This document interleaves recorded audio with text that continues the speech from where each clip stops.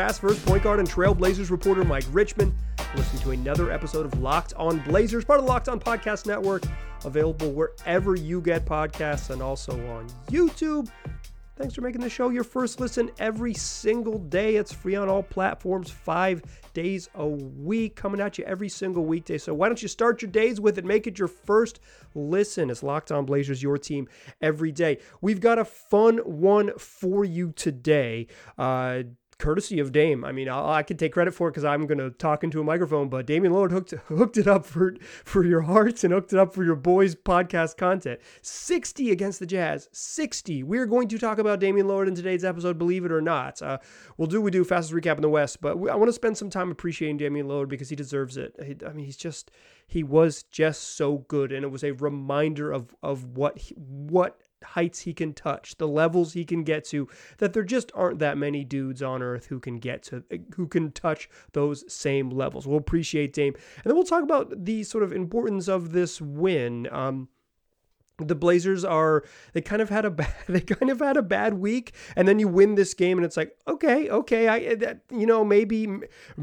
I overreacted, or maybe they're actually not in the worst imaginable spot, all things considered. But let's do what we do here. The Blazers beat the Jazz on Wednesday night, 134-124. Here's your fastest recap in the West. Portland was down 31-19 at the end of the first quarter. They were 1 of 9 from 3. They were actually generating some good looks and just missing them. That is generally what you say on bad shooting nights. Well, they got good looks. That was actually true in the first quarter. I thought they were generating some clean catch and shoot looks, and they were just bricking them. Then they stopped bricking them. They erupted for 47 points in the second quarter to take a 66-64 lead into the break. Damian Lillard had 26 points at halftime. Blazers from down 12 to up to a really nice quarter. Obviously still giving up a bunch of points. They gave up 33 to the Jazz in the second quarter. This was not a game where both of these teams were top 10 in offense, bottom 10 in defense. You knew it was going to be high scoring. So did the odds makers at FanDuel. If you check the line before the game, the over-under was 238, 238.5, I believe. That's a lot of points. They still beat it. But you knew this game was going to be high scoring, and Dame did what he's been doing recently. Finished with 26 in the first half. It was the 5th time in the last 8 games he's gone for 20 plus in the first half. He has been taking it to teams. Typically, Damian Lillard of the past would not have big first halves, because he would feel the game out. He would kind of say, how are they going to guard me? How do they guard pick and rolls? I'm going to make sure other guys get involved. I can get a shot whenever I want. When it comes down to it, I can get 30, by putting my foot on the gas in the second half, but I want to make sure first other guys get a rhythm and also just feel out the defense, kind of probe a little bit, see how they're going to guard stuff, so I know what they're going to do to similar actions after halftime. That has not been the approach recently. He has been hitting the gas early and often, and that's what he did in this game. 26 in the first half, and he got better from there. He was great. He was great. In the third quarter alone, Damian Lillard scored 24 points, including 20 straight to close the quarter, and the Blazers led 102-91 after 3. Dame's got 50 through 3 quarters. The second Blazer to ever have 50 through 3 quarters, matching a C.J. McCollum record. 50 through 3 quarters. And they're only up 12. And it's like, okay, they needed him. But some nights, some big scoring nights don't feel the same as, I don't know. This was a night where they needed him. And Dame knew they needed him. And he delivered in a way that said, I know we can win the game if I keep going. This wasn't piling on against in a loss. This wasn't, Devin Booker scoring 70 in a loss, or one of those games where you're just blowing the team out and everybody's getting in on it. This was like Dame scored 50 through 3 quarters, and they needed him to score those 50 through 3 quarters, and then he kept going. 10 in the fourth quarter. Missed a shot attempt that would have given him his career high. His career high is 61, would have given him his career high, but he missed it at the end of the game. He finished. That's your fastest recap in the West. The Blazers win 134-124. They held off the Jazz in the fourth quarter. Up 12, won by 10. Didn't really get threatened, but never truly pull away. Damian Lillard finished with 60 points on 29 shots, but he missed his last shot. So 60 on 29 is still bonkers. It's like a 90% effective field goal percentage, like 89 plus, according to cleaningtheglass.com. But like 60 on 29 shots is bonkers. 9 of 15 from 3 is just an incredible night. 9 of 10 of the free throw line, 7 boards, 8 assists.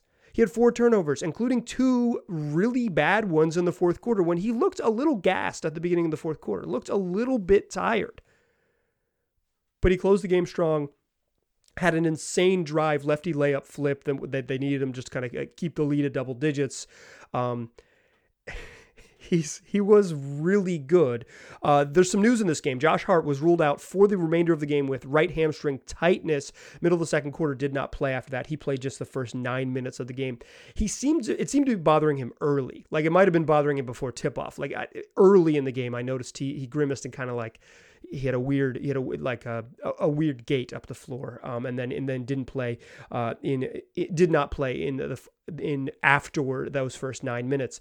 Jusuf Nurkic was ruled out late in the third quarter or maybe early the fourth. He only ended up playing 18 minutes. He had a calf injury that he's been dealing with some calf stuff, and it flared back up for him, and he didn't play in the fourth quarter. So the Blazers got big minutes, 26 from Drew Eubanks. Dame had 16. Dame had 60. Anthony Simons had 16. He added 9 dimes. Bad shooting night for Ant. 5 of 15, but move the ball around, got some assists. It helps when one of your teammates makes 9 of 15 threes. Jusuf Nurkic, he finished with 10 and 4. Jeremy Grant had 19 and 5 boards. Like I said, Drew Eubanks played a bunch of minutes, 8 and 10 off the bench to go with 2 steals.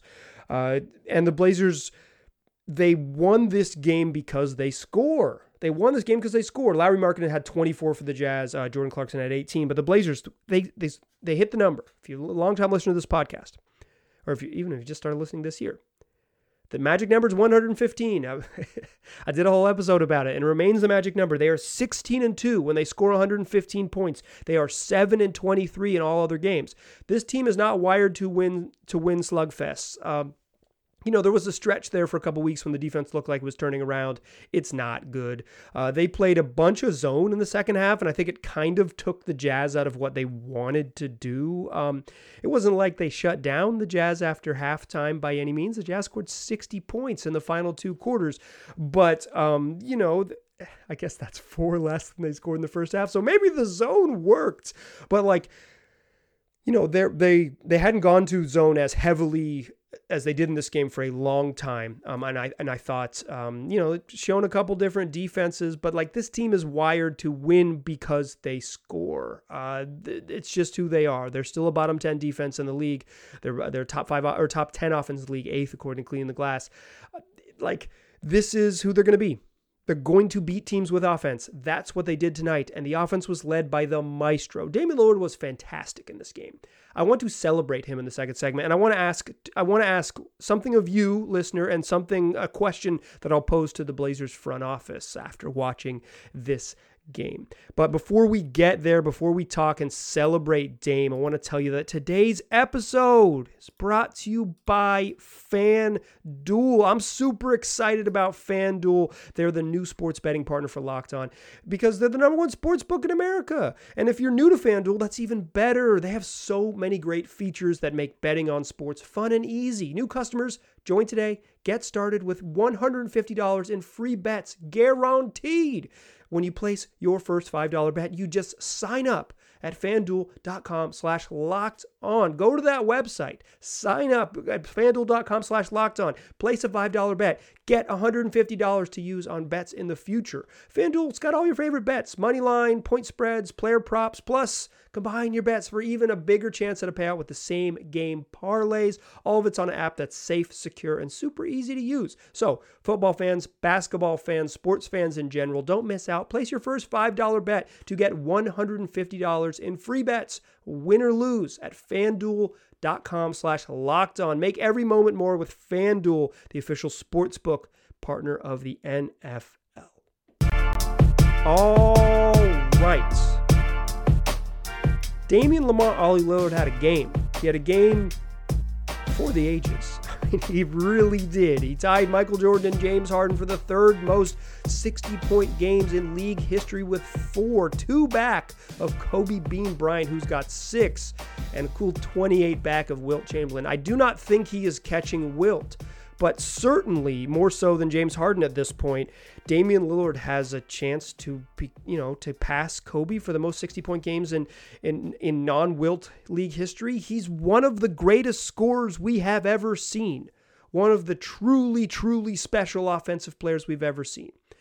So what I really want to do here for you, dear listener, is ask you this. And you know that if you're a long-time listener, regular listener, I should say, not even a long-time listener, regular listener. It's a Pro Joy podcast. I'm encouraging you to hold on to your joy at all times. And this isn't just like, I'm pretty corny, right? Like, your boy's on the cob. But like, this isn't that. This is just a reminder. This isn't always going to be this way. Damian Lillard is a generational talent. I've talked about this with a good friend who's a big Blazers fan. Guys like Dame come once every 15 or 20 years, if you're lucky. That's how good he is. That's how special he is. If your franchise is lucky, you get Walton in 75 and Clyde Drexler in 80 and in 81 or 83, and then Dame again in 2012, right? And so every 15 or 20 years, you get someone who is one of the 70 best basketball players ever. If your franchise is lucky. Ask the Charlotte Hornets.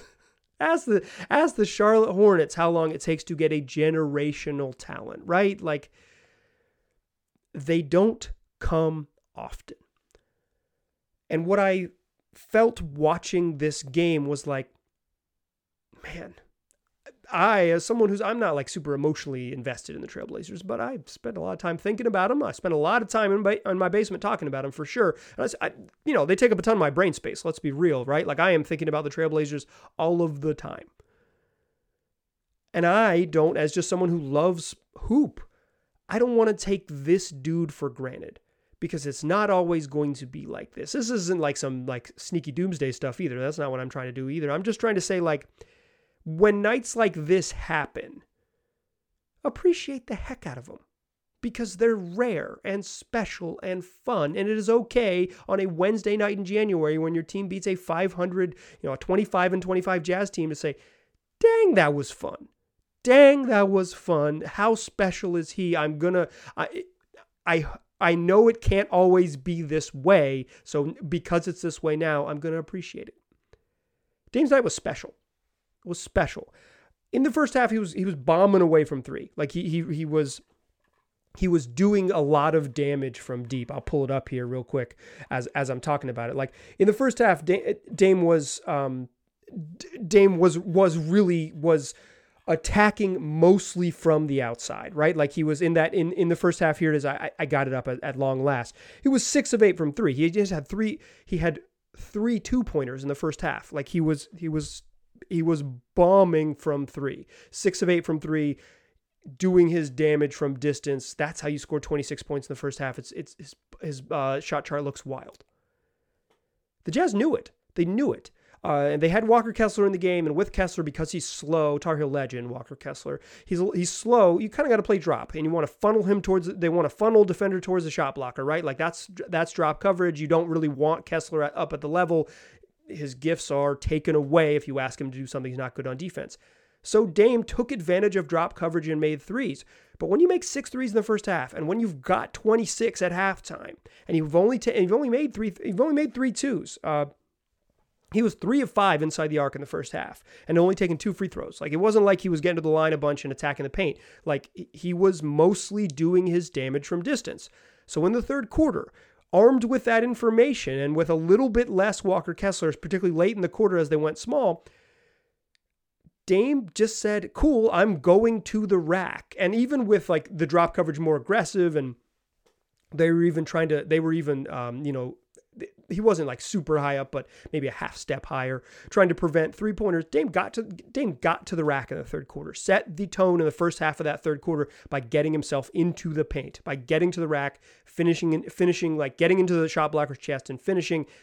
keeping Walker Kessler out of the dance so you could get past Lauri Markkanen, attacking a little bit in semi-transition so you could pick your spots, so he could pick his spots rather against lesser defenders. With all due respect, the Jazz got a couple of them out there. They're a bad defensive team. So like he had made his presence felt from deep in the first half. First half of the third quarter, he's attacking. They start to send more pressure to him, and he rains down threes to end the quarter, 20 straight to close the third. And they needed it. They needed only up 12, 20 straight points from Dame to close the third quarter. Not like a 20-0 run, just 20 straight Trailblazers points from Dame. No one else really had it going. Ant had a pretty tough shooting night, and it was the Damian Lillard show, and he made sure you saw it, right? He made sure you appreciated it. He was great. He was great. Don't take it for granted.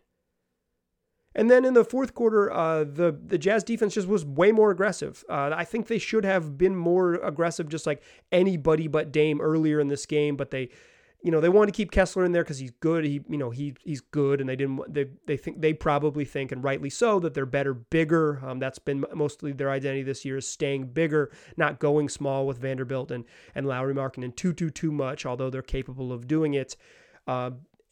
They went away from Kessler and just started trapping the ball, switching screens and trapping.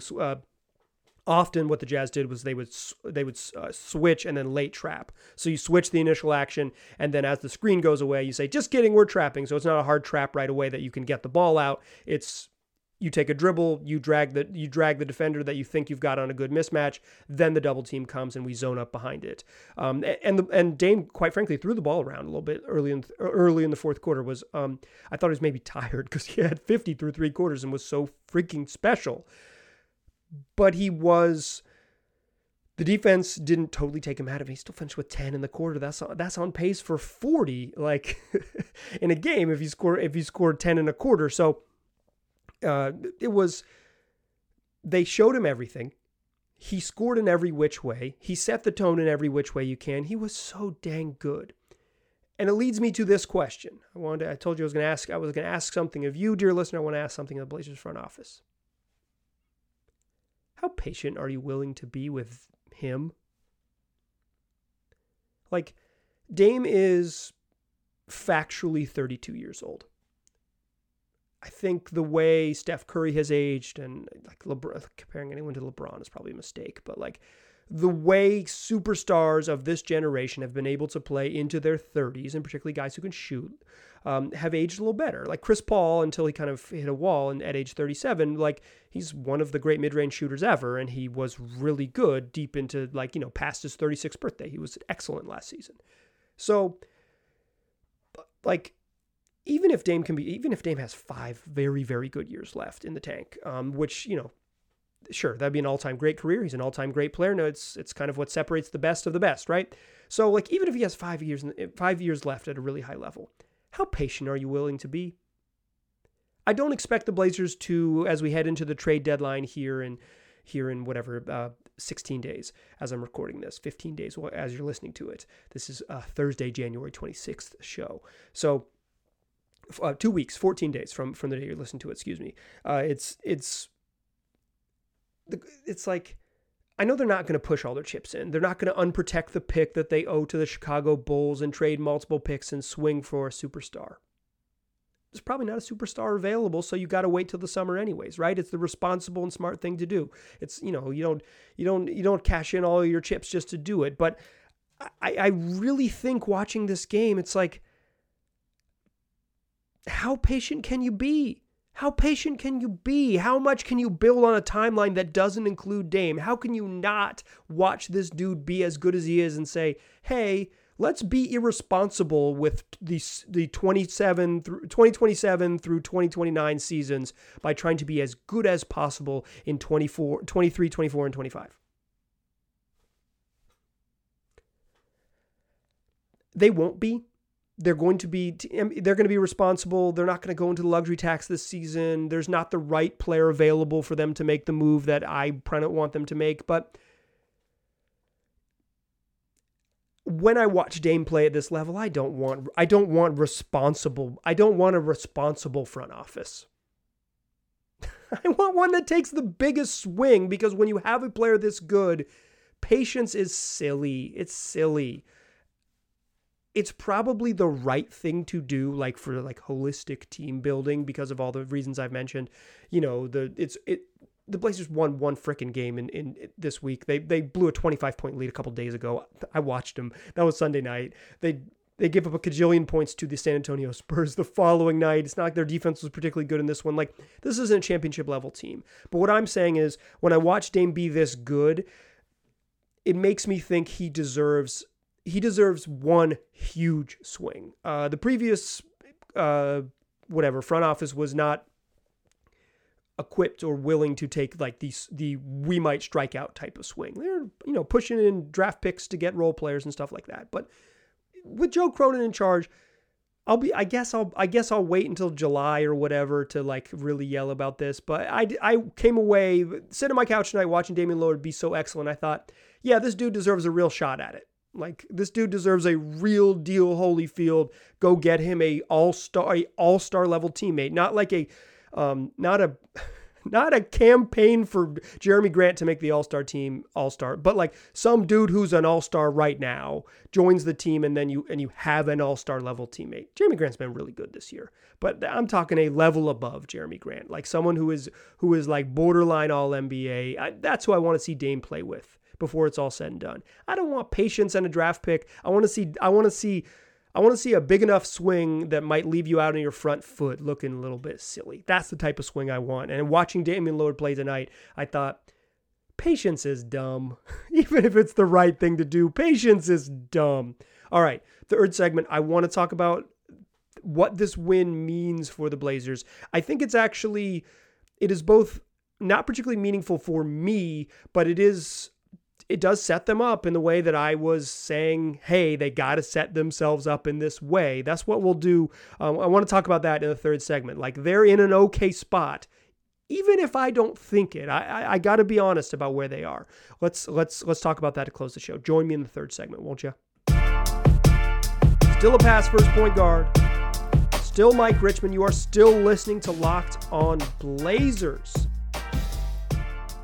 Before this homestand started, I said that the Blazers had to go 4-2, and if you're regular listeners, got to go 4-2, and I think they're going to lose to Philly. So really, they got to win 4 out of 5.